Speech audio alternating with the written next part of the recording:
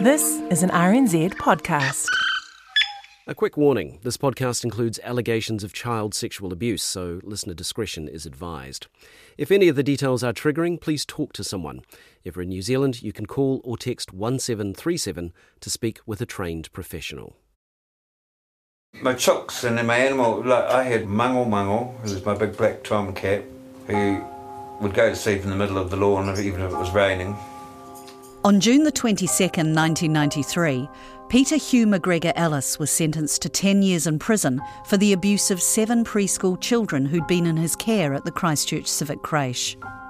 I had Big Miss, Little Miss, Middle Miss, Pody, Lily, Happy, and there might be one more. And the only cat that wasn't related was Lily, and she was pure white. From the moment he was first accused until just before the verdicts came back pronouncing him guilty, Peter Ellis said he thought it would all just get sorted out. But here he was, heading off to Christchurch Men's Prison. Bronwyn rounded up all my animals, took them to the vet, and the vet said, we can't spay these animals, they're too traumatised. She said, traumatised? We were traumatised. In this episode, we hear about Peter's time in prison and his ongoing fight to clear his name. I'm Alexander Beezer. And I'm Ali Jones. And this is Conviction, Episode 11, 2,416 days. If you were clever, you counted your time in prison as in fish and chip evenings, so that every Friday was a fish and chip night. Because if you said, I've got 10 years jail, it sounds huge. He'll be in physical danger. There's always liable to be someone who wants to take a pop at him. Right after he had been convicted of all this crap, I would have perfectly happily got him round as a babysitter to look after my children while I went out for the night. The evidence from the children he was convicted of abusing was not credible.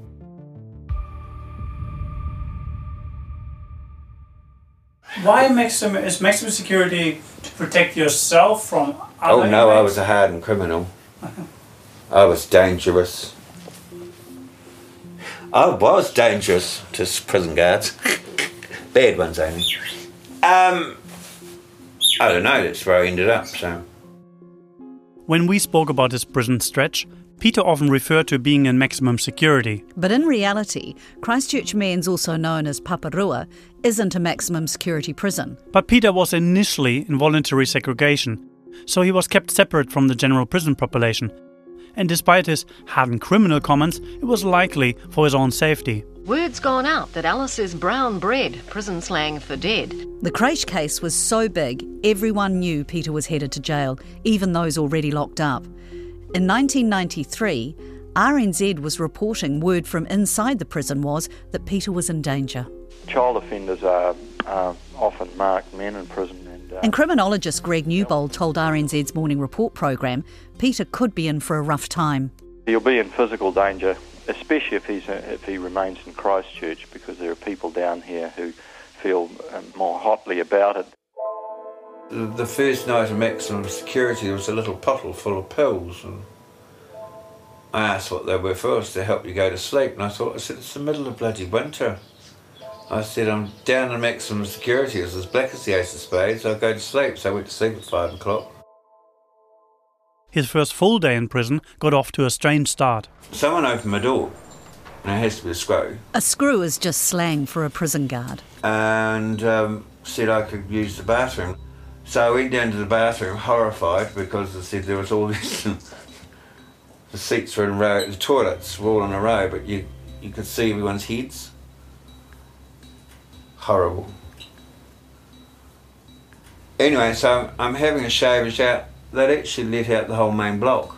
Peter Ellis was definitely not supposed to be in the bathroom with the main prison population. So someone had deliberately put me out. Now, fortunately, the inmate that saw me first, he asked who I was.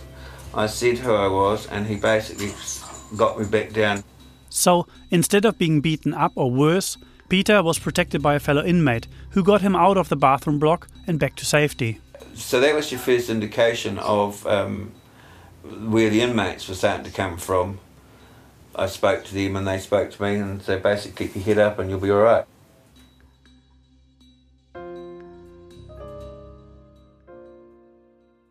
Another couple of inmates stopped him not long after he arrived in prison. They arrived down there and they said, you've got one that shouldn't be in prison.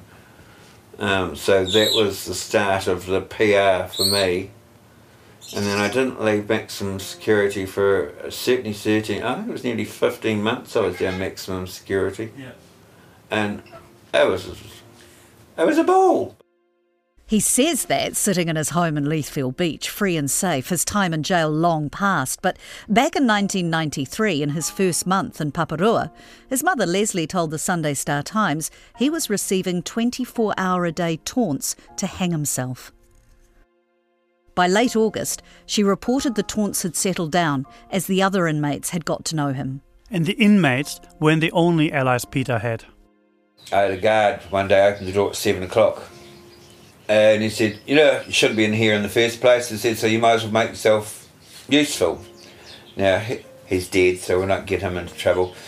So Muzz opened the door and let me out. And, so I ended up handing out breakfast and just cleaning the halls and the corridors and, giving a little leisure. But I'm down to maximum security where one inmate shifted by 4 officers.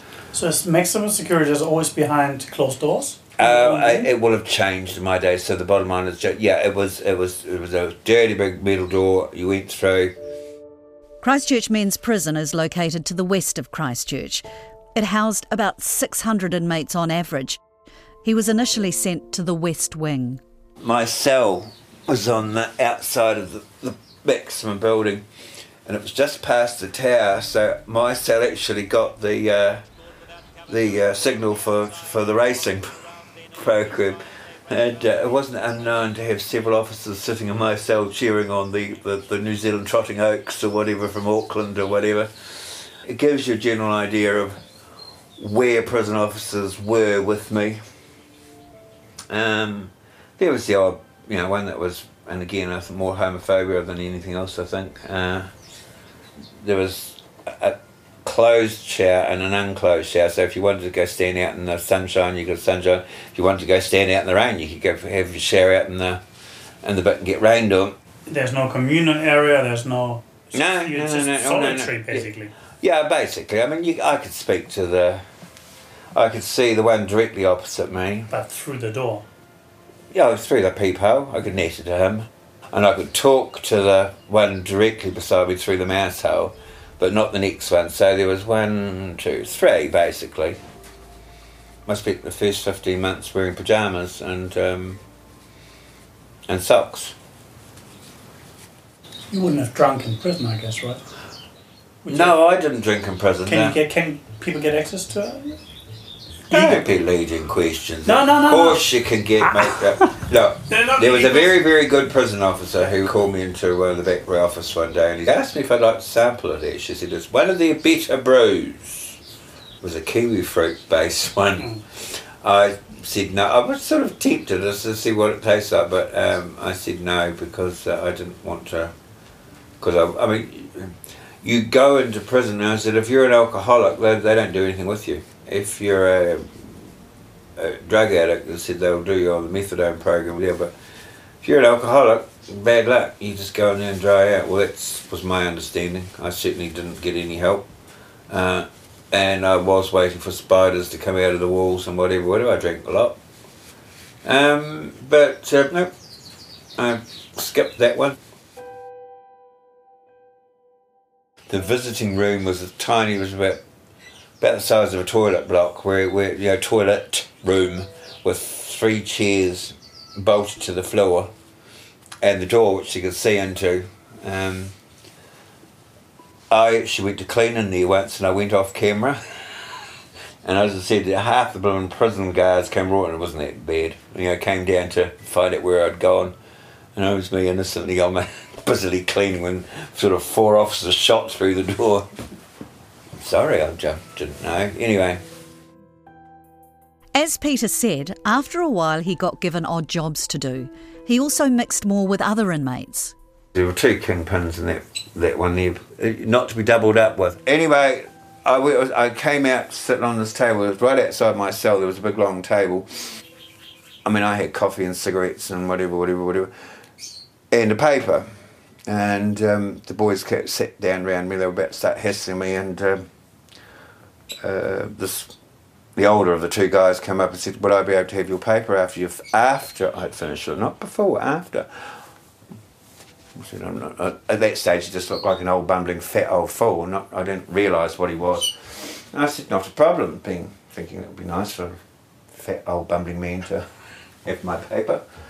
And one of them was starting to rip the paper up, and he stopped doing that with a pen. And they sort of started sitting back a wee bit. And the other one turned round and he said, "My mum thinks you're innocent." So I said, "That's good enough for me." So that was sort of the end of the West Wing nonsense, as far as anyone giving me a smack round the head or whatever. Remember back in 1993, Canterbury University criminologist Greg Newbold said convicted child offenders were marked men in prison. Now, Greg knows the prison system, has been behind bars himself, so he has an interesting perspective on this case. When he was convicted, I was really surprised, and I was interviewed by the media about what sort of a reception a paedophile like this is going to get in prison. And I said, well, I think if the people in prison have been following the news, I think they'll agree with me that he's not been convicted on credible testimony. In 1993, though, this view didn't go down all that well with some. Subsequently, I had a group of grandparents of the victims knocked on my door, and they insisted that I retract my comments. Protecting a paedophile, and was therefore possibly a paedophile myself, because as we know, paedophiles protect paedophiles. And I refused, and I told them they could believe what they wanted, but I was also free to say what I believed to be true. There were plenty of others who felt the same way Newbold did, and some of them spent time in prison with Peter Ellis. I've got this letter sent from an inmate to Peter's family. The man's parole condition meant he couldn't speak to me, but he was happy for us to read out some bits of this letter. Peter Ellis first appeared on my TV while I was in Paremorumo Maximum Security Prison. I didn't think too much about him until one day while I was doing my job as a medical cleaner. A main block inmate was in the TV lounge in the hospital, and the news featured an item about the Christchurch Civic crash case, and the main block guy, a seriously heavy dude as most of them were, said, "That poor fucker's been set up." I was quite gobsmacked by this. To the vast majority of inmates in this country's prisons, any mention of crimes against children and they're immediately labelling the alleged perpetrator as a kid fucker. But I didn't hear a single person in Parry Maxi say anything other than they thought the whole thing was complete and total bullshit. After spending a number of years in Parry Maxi's assessment block, I was finally given a transfer to Totara Unit, Rolleston Prison, in May 1996. That's where he would meet Peter Ellis, but that's a bit later in the story. We'll hear more about their friendship shortly.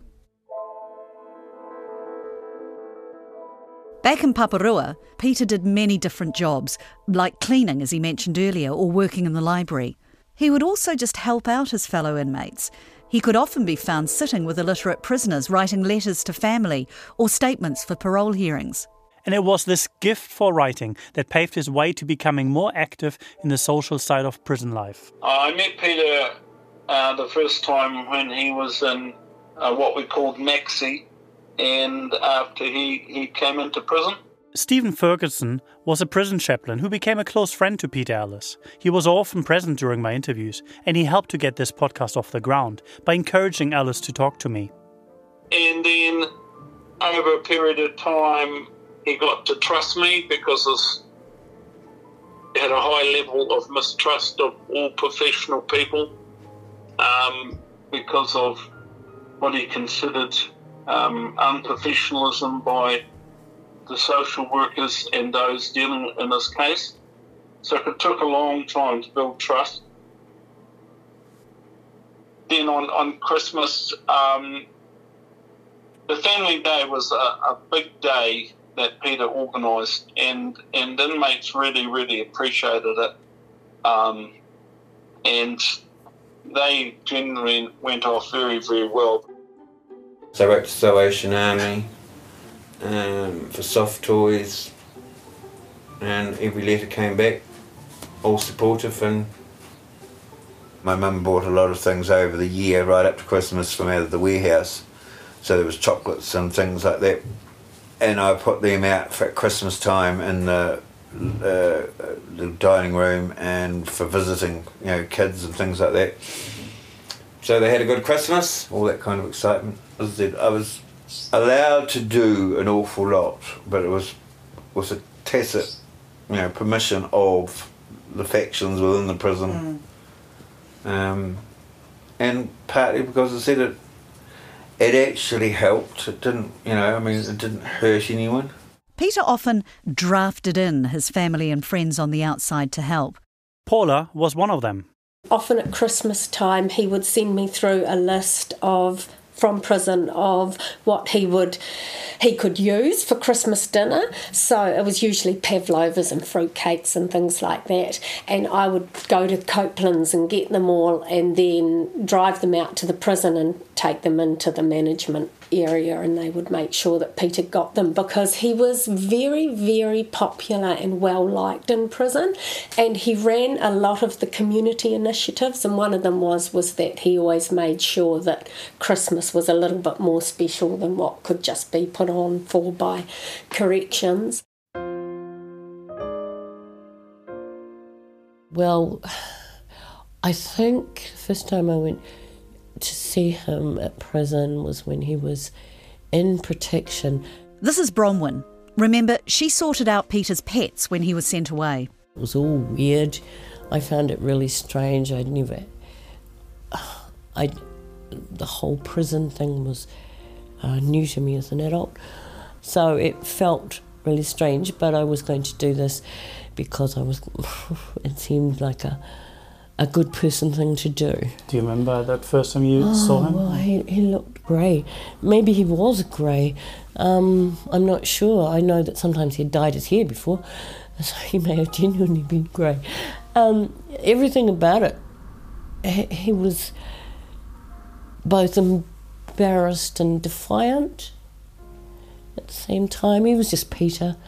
There was nothing about his demeanour that didn't sit in my head of how someone should be or could be when they were inside for things that they believed were not fair.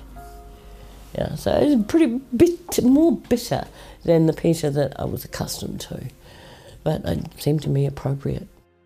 I mean, my crash workers came and visited me. They were all on a roster. Basically, they all came and visited different times. Peter's main visitor, though, not surprisingly, was his mum. She visited every weekend. She bought a packet of 20 Benson and Hedges with her, tailor-mades, of which I smoked 10 each session. I was relatively wealthy in prison, I suppose. I had 2 50 grams and a 30 gram and a bag of coffee and a Rexona underarm. Try doing that now, and a packet of 50 grams at about $80. He's talking about the pouches of roll-your-own tobacco that come in 30 or 50 gram amounts. Although his mum was delivering all these pricey goods to him, her visits, in fact any visits, weren't always easy. She went overseas to my brother's first wedding. And I thought, oh God, I'm going to have a break from visiting. She had a roster organised, so a break. I suppose it gets to a point of time over lots of things, like even people that help you. There's only so many times you can smile before your face hurts. And to be grateful. Sometimes you don't want to be grateful.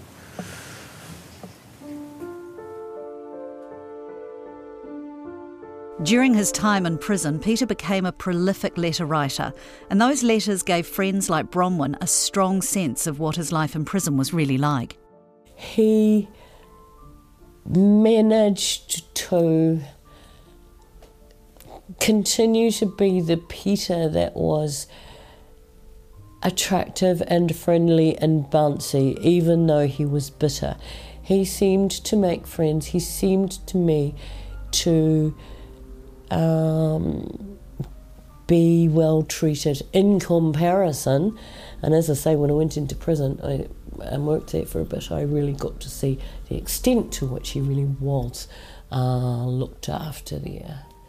He made friends. He made friends amongst the guards. He made friends amongst the inmates. During the 5-6 years of making this podcast series, one of my highlights was being given a collection of those letters Ellis wrote. And he wrote a lot. He had a very distinctive style. He was Peter. He wrote a lot about the case. He wrote about gossip. He wrote about what he knew or had heard about this family or that family. He wrote about life in prison. Me, I mostly just, I get the impression that I mostly just wrote, not quite postcards, but in comparison, there was nothing much that I wanted to say to him. There was, except for, here I am, I'm still on your side. So if something came up in the news or, I'd chat to him about my children or I'd just be chatty. And he was good at pictures. You've had a look at some of somebody else's letters, yes? Yeah. So did he send letters, pictures? Yeah, drawings and things. Lots of cats. We talked about cats a lot. We've put some of these letters and drawings up on the RNZ website, rnz.co.nz/conviction. And to give you a sense of his writing style, here's an extract from a letter he sent to his colleague. It has a heading, Life Goes On. It starts, I will have you know that I have lost 1.5 stone since coming to Paparua. This will explain the lack of my double chin. My stomach is flat as a pancake, and I report no love handles, which is not bad for a person of my advanced age. Now quickly, Peter was 35 or maybe 36 at that point. And he goes on, mind you, I checked weights a while ago and 11 stone was the average weight for a person of my age. So at 9.5 stone I must be underweight. No sherry is responsible for my weight loss. Imagine just how much sugar there must be in a flagon of sherry, lots of exclamation marks. I also seldom eat dessert here, and I still don't eat any breakfast, so I'm not eating heaps. I also do not buy rubbish in my buy-up. Some guys buy biscuits, chips, chocolate, etc. and pig out. All right, I confess, I don't do any exercise. I seldom did anything other than walking on the outside. I've been blessed with some good family genes, so far I've needed little maintenance. I'm nearly at the end of your letter, the last bit on a slip of paper. My new date is the 25th of July, so on I march. I don't expect to see Mr. Pankhurst until around June, and Rob cannot do anything until he finds out what angle Mr. P is going to take.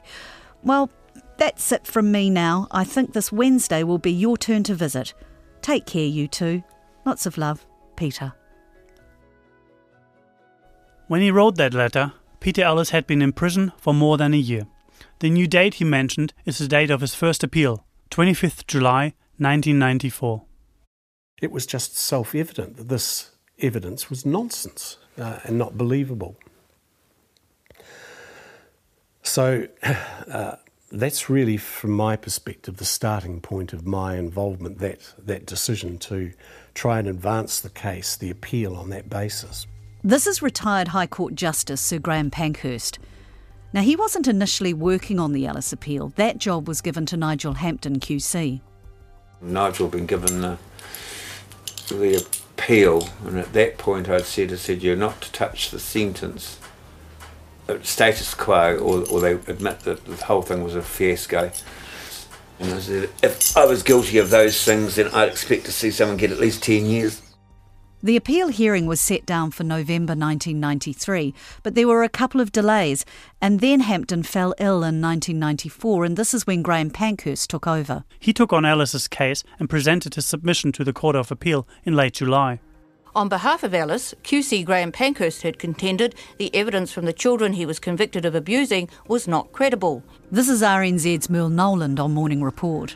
He also submitted it had been obtained unfairly by questionable interviewing techniques. But the Crown has rejected this, saying the jury spent more than 2 days carefully considering all the evidence before reaching its verdicts. It has stressed the age of the children and the difficulty young victims have in discussing sexual abuse which happened when they were only 3 or 4 years old. The Crown spoke of great fear in the children and how some said it was this that stopped them speaking out sooner or taking such a long time to disclose what happened. One mother, a greatly experienced psychiatric nurse, said she'd never seen anyone as frightened as her daughter when she told her of what Ellis had done to her. Another little boy is reported telling his mother he expected to die because he had told of the sexual abuse. The appeal hearing before 3 judges is expected to end on Friday. For Morning Report, Mel Noland. That expectation was not met. The appeal was suddenly adjourned the very next day. I'm not sure whether you will be aware, I guess, of just what happened, but we started the appeal on a Monday, and it was that very day, that evening, that the child who retracted her evidence approached a mother and said, I told lies because I thought that that's what everyone wanted me to say. For Peter's new lawyer, Graham Pankhurst, this bombshell revelation had the potential to flip the case on its head. Out of the blue, she admitted telling lies because she thought that's what everyone wanted. Now, I don't know how exactly, but the parents of that girl spoke to somebody in the High Court in Christchurch, and I was contacted, as was the court, and at an early stage in the hearing, it might have been Tuesday, I guess, we were called into chambers, as it is called, which is not in the courtroom itself, but in a room where the 3 presiding judges were sitting, and they asked, well, what do you want to do about this? And I'd had very little time to think about it, but I said I wanted to have her interviewed by somebody truly independent, who was acceptable to me, somebody who I knew wouldn't have an axe to grind in any way. So I nominated one person. He, as it proved out, couldn't do it, and then another barrister from Christchurch did, Nicholas Till. The retraction came from a girl known as Zelda. Now remember, we're using the pseudonyms given by Lindley Hood in her book A City Possessed, just to keep things straight. So Zelda claimed Peter Ellis had indecently assaulted her while he was babysitting her at his flat. She also accused him of touching her anus and vagina and inducing her to touch his penis at the creche. The charges covered a period from 1986 to 1988, so she would have been 3 or 4 when the abuse began. Peter was found guilty on all 3 charges. She was far and away the most credible of the witnesses. She was the oldest. The Crown called her as the first witness at the trial. She had been babysat by Peter during holiday periods when the parents needed somebody to look after her, so he had opportunity to have abused her. And as soon as I had read the evidence, I regarded her as the most credible of the witnesses, and then all of a sudden we get this news that she's no longer in the picture, that she's saying it was lies. My sense of the retraction was that was almost fatal to the Crown case. Martin van Benen recalls her testimony. I'd seen that child give evidence. She was the oldest one, and I thought she was the most credible. I thought she was, if I was going to choose any child that I thought had given the most plausible, reliable evidence, it was her. And then she recanted. And I thought, man, that has got to be fatal. It showed how the influence of parents and friends and the general climate can still have an impact on children, even though you try to protect them. Once he had Nicholas Till's report on the retraction, Graham Pankhurst went straight out to the prison to tell Peter Ellis the news. I recall that on the way we stopped and we brought him a packet of cigarettes because he was a long-term smoker. I didn't know that, but it was something that Rob told me as we were going out that day, and we went and spoke to him on a room in the prison, and we gave him the cigarettes first, and then we said, well, there has been this development, you're aware of that, but you don't yet know what it is, and we told him, without giving any detail, one of the children has retracted. So we gave him the document. There's this lovely anecdote in Lindley Hood's book. Apparently Till's report was headed, "The Queen versus Peter Hugh McGregor Ellis," and when Peter Ellis was given it, he said, "Which one am I?" Now, apart from that light moment, Graham Pankhurst says Ellis took the developments very seriously. I was dumbfounded because he read it from start to finish without saying a thing as he smoked a cigarette. And then at the end of it, he said, as I recall, this is what I've been saying all along. These children are labouring under the burden of having given evidence saying that I did these things when they know that I didn't. And that is not good for children to be living in that sort of situation.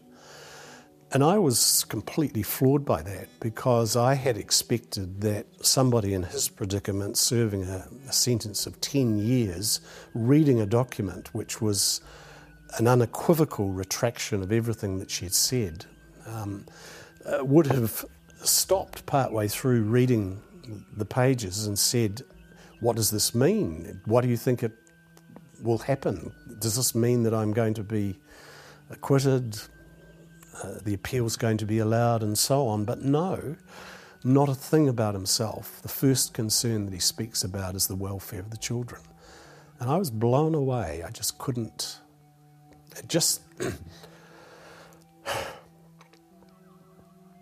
Until then, I guess there was a lingering doubt that, maybe I'm wrong. Maybe this evidence is sufficient to show that he had abused children. But when he said that, I thought, this is it. I just cannot possibly believe that this man committed these crimes. A week later, on February the 5th of August, the appeal resumed. To me, that retraction was a major development. I thought that's the beginning of the end of the Crown case. But there was a problem. Nicholas Till, the lawyer who'd taken Zelda's retraction, didn't believe her. He thought the retraction was the lie and her original abuse claim the truth, and that's what he told the court. Although his report said that he'd tested her statement from a number of different angles and she was adamant she'd lied, he felt that Zelda was just unhappy and confused. He concluded that she'd withdrawn her allegations to remove the case from her life and possibly to help Peter, who had been a close friend. Pankhurst argued that the retraction was spontaneous and unsolicited and had been tested rigorously. He said, quote, "Her courage in coming forward in all the circumstances is poignant and compelling. Her action cannot be lightly discounted." But it was discounted. Just dismissed out of hand, really, by the Court of Appeal in a few sentences. We are satisfied that what she said was truthful, although she may now genuinely believe that she told lies. And that was about the extent of it, which I just thought was virtually cavalier. Good evening, this is Checkpoint with Adele Broadbent. The Court of Appeal quashed 3 convictions involving a child who retracted her allegations against Ellis. The court said such retractions are quite common in sex abuse cases involving children, and it wasn't convinced the retraction was genuine. And that result, what was the outcome of that appeal? Disastrous. That was the appeal in which the convictions were upheld. So it upheld 13 of the convictions and the 10-year jail sentence. Which caused me tremendous grief and had all manner of implications for me, frankly. I was shocked by the terms of the judgment. I just could not fathom or anticipate that the court could treat some of the arguments in what I thought was quite a cavalier fashion. Everything that was put up was just rejected out of hand, really. So I just found it a very corrosive situation. I'd lost faith, if you like, in the system, and particularly in the Court of Appeal. I just felt disillusioned and was sort of thinking to myself, do I really want to continue in this profession doing this?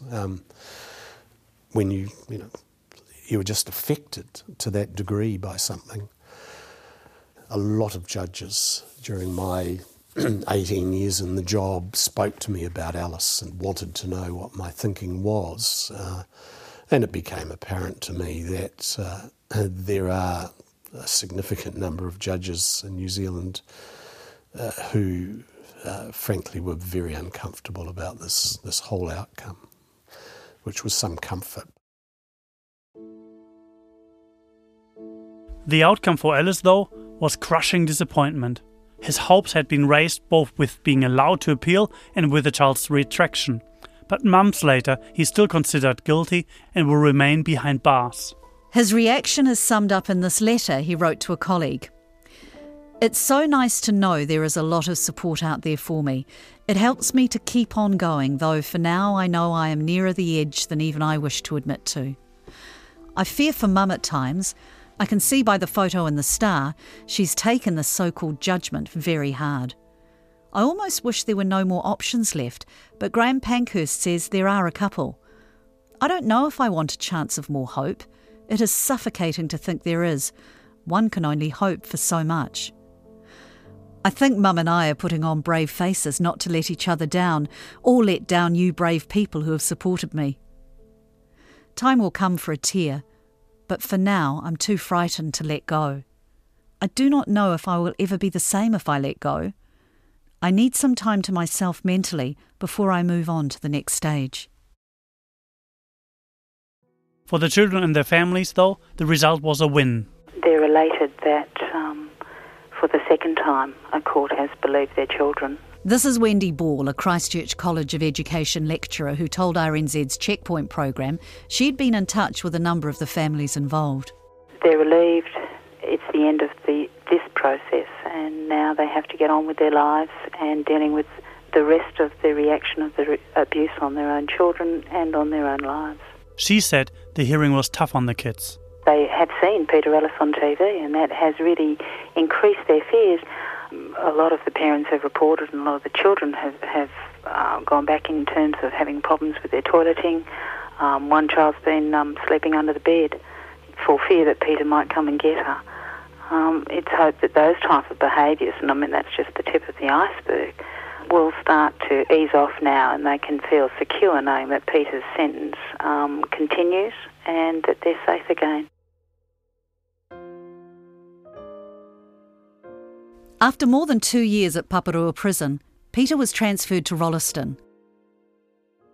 And that inmate we heard from earlier, well, this is where they met. A couple of days after I arrived there, I was given work in the unit kitchen. As we were dishing out the evening meal on my first day in the kitchen, I noticed an aloof, long-haired guy wearing eyeshadow, not something one sees every day whilst incarcerated. Over the next few days, I kept hearing my fellow kitchen workers mention Cindy Crawford, who was another of our fellow inmates. So I asked a kitchen worker if that dude with the eyeshadow was Cindy Crawford, and was rather surprised when he said it was in fact Peter Ellis. A number of times when things were getting a bit too much for him, Peter would come to my hut and I'd hold him while he cried on my shoulder. What can you say in a situation like that? There, and it'll be alright, just don't seem to cut it somehow. He even asked me on a number of occasions how I handled being locked up for so long. My only response to that is, what's the alternative? I'm just glad I was able to offer him some comfort when things looked rather grim for him. At other times it was me going to him with my problems and fears, particularly about my kids, and Peter would help me through the hard times. I believed he helped me a hell of a lot more than I helped him, or so it seemed to me at the time. Rolleston Prison is a lower security facility to the southwest of Christchurch. Peter Ellis had many more freedoms at Rolleston, and from this story, it was clear he made the most of it. I got planter boxes put around our whole unit, and I was Dougie and Harry were a couple of preventative teaching inmates, and I was bagging up some trellis somewhere. I was doing something, and Dougie goes, "Are you meant to be doing that?" And I said, "Dougie," he said, no, Harry was the older one. "Harry," I said, "see those officers over there?" I said, "They don't know whether I am meant to be or not meant to be either. So if it looks like I'm meant to be, I'm meant to be." So, and of course, they never came and asked. Debbie's mum got a bit of a kick out of Peter's garden. I took plants and things for him. Nobody ever questioned it, and they didn't search you as much as they do now at prison visiting. And I used to take plants, and we could take food and have afternoon tea out there. We'd have a bunch of us if it was somebody's birthday, and nobody ever stopped us. And the really funny thing is, I remember in Peter's garden once there were a whole lot of poppies. It was a bit of a laugh. Yes, so nobody said anything. I left in the January for Le Mans Villas. In 1999, Peter was transferred back to Paparoa, but this time he was placed in the self-care huts, a unit called Le Mans Villas. This is where prisoners live in a flatting-type environment, so they can practice the skills they'll need to transition back into the community. I arrived, I had a prison officer who, he was a tough prison guard, but we were heading over there, so I suppose you're going to write a book about us. I said, why would I want to end up with a bargain bin with Gay Oakes and Alan Duff? So we just netted, and I said, look, because Mum used to bring in books, Val McDermid and stuff like that for me to read. And he used to read them. So I said, we came to, a conclusion and da-da-da. And Dan was waiting for me. Dan was a fellow inmate. And he was looking at me, and suddenly his jaw dropped. And I realised he was looking over my shoulder, and I didn't know what he was looking at. And I turned around, and this officer had picked up my television and other things and actually carried it inside. Now, there'd be no way in hell he would have done that unless we had found some grounds of respect. So, yeah, that was a bit of a surprise. And anyway, so I was looking at the inmates around here, and I said to Dad, I've been dying for you to come over here. So I asked about so-and-so. Oh, he chopped his missus up with a machete. Oh, dying for me to come over here, dying for me to come over here. I said, oh, that one there, they sawed up some people and put them off the side of the boat in Caroline Bay. So we were in some fairly hefty sort of people. In these villas, the prisoners are given control of their daily living needs. They do their own cooking, budgeting and weekly grocery shopping. I didn't go shopping when I went to Le Mans Villas. I didn't go shopping, as I said, because that meant I left the prison grounds. There were 4 people in the houses, so theoretically each person went out and shopped. It was you were meant to get back into the swing of life from out of Le Mans Villas. So you lived in these houses. And I refused to go. I said, I'm not going out of this prison unless it's either in a box or you lot have pardoned me or sorted out the ship. Peter stubbornly maintained his stance, even when the opportunity for early release came up. So in New Zealand, after serving a certain portion of your sentence, you become eligible for parole. Usually you have to plead your case to the parole board, show you've spent your time in prison well. The other thing I really love, and it's worth repeating if it hadn't, is Ellis's words and he refused parole. That was superb. May I read that? Or? This is journalist Alan Sampson, who wrote for the Dominion newspaper for nearly 20 years through the 80s and 90s. He's reading Peter's words. I would like to thank the board for the opportunity to appear here today. I cannot accept any parole that you could offer me because the board can only release me as a guilty man. I am a human being, and of course I very much want my freedom, but I simply cannot accept it if it is to be given on the basis that I'm a guilty man. I am not a guilty man, I'm an innocent man. That made me cry. The parole board said it had no option but to decline parole after that statement. You got locked down in the house at 9, you could stay up to your heart's content. And it got opened at 6 o'clock. One of the highlights was the arrival of Fergus. So Fergus arrived. That's right, dear Fergus. As soon as the news went at 6 o'clock, I'd open the doors. I got him coming to a whistle because he had to get locked down as well. Yes, I remember that cat. This is Stephen Ferguson, the prison chaplain and Peter's close friend. I bought Fergus for him from a pet shop. I'm not sure whether Peter named Fergus after myself or another inmate that was actually doing time. It doesn't make any difference, but Fergus was Fergus. Now Fergus could actually follow us round. He'd follow us, he'd go walking with Dan and I. Peter recalls the vet coming to ensure that there were no kitten explosions. So Fergus got fixed and all these hardened murderers all sitting there. And then Fergus's bit was done, of course, popped out one testicle, everyone went bright green and they left the room. Throughout his time in prison, Peter Ellis twice appealed his convictions and requested 3 pardons. All were denied. By the end of 1999, as we were ticking over into a new century, Peter Ellis had served 2/3 of his 10-year sentence. And under New Zealand law at the time, that meant he was up for automatic release. I think I had a parole hearing 2 days before I was going to be released. 2 days before I was released, there was a parole hearing. And so a prison officer arrived to escort Ellis to the hearing.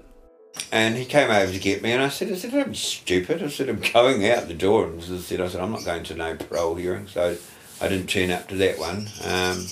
Came across the news that I'd refused parole. And so that must have come across, let's say, at the 11:30 news or 12 o'clock news. The parole hearing board turned me and said, well, we can throw him out if we want to anyway. And I thought, well, it's just ducky, isn't it? Ellis wondered what would happen if the parole board decided to release him, but he refused to leave. Joe Nata, he was an older Maori guard, probably ex-army. He was actually a delight, was Joe Nata. And so I said to Joe, and he said, he goes, Ellis. He said, we would lock down the wing. Then 5 or 6 of us officers would come and get your clothing and your belongings, and we'd put them on a trolley, and then we'd drive you down to the end of the road and leave you there. Thanks.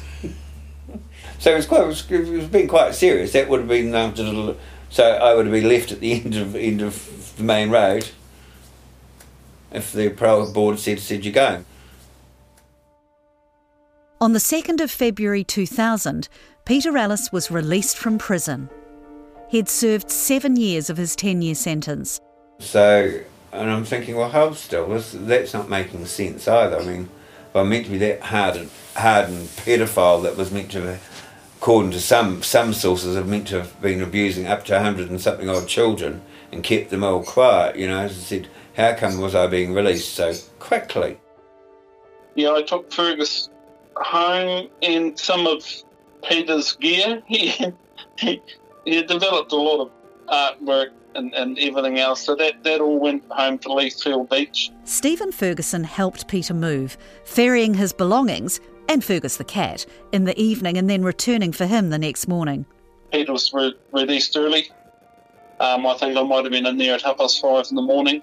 Stephen describes how carefully managed Peter's release was. We might have driven out the gate about 6 and then took him to Leithfield Beach, and I stayed till 7 o'clock, and he was released from my care and from prison at 7 o'clock on the morning of his release. And of course the media were all at the prison gate, and the unit manager was just biked to work, and at 7 o'clock said that Mr. Ellis had been released. And then, of course, it allowed Peter and the solicitor to have a managed press conference, and that worked really well. We started this podcast with extracts from that press conference. Today is a day of mixed emotions for me. Even though the battle to clear my name is not yet won, I want everyone to know that just because I have been released from prison, that the fight to clear my name does not because there was no abuse of children at the civic creche. Thank you. Peter Ellis was free, but his life looked very different. He still had Fergus. Fergus left the night before I left.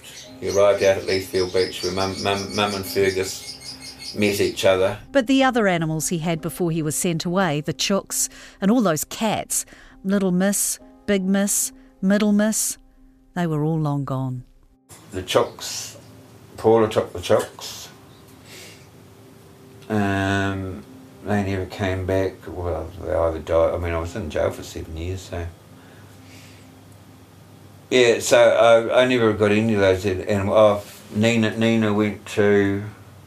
I did get to see Nina, but I left her with Jenny. Nina ended up staying with Jenny. So I got a phone call, and And Jenny said, one moment she said, I'm just dishing up Nina's French toast. I said, you can keep the fucking thing. French toast is how likely if I want that thing back. And the shadow of his convictions would stay with him. Minutes past 7. You're with Morning Report. The Commissioner for Children is speaking out in support of the children abused by the former Christchurch crash worker Peter Ellis. Roger McClay says it should not be forgotten that Ellis is a convicted paedophile, and while his jail term will end today, the suffering of his victims will not.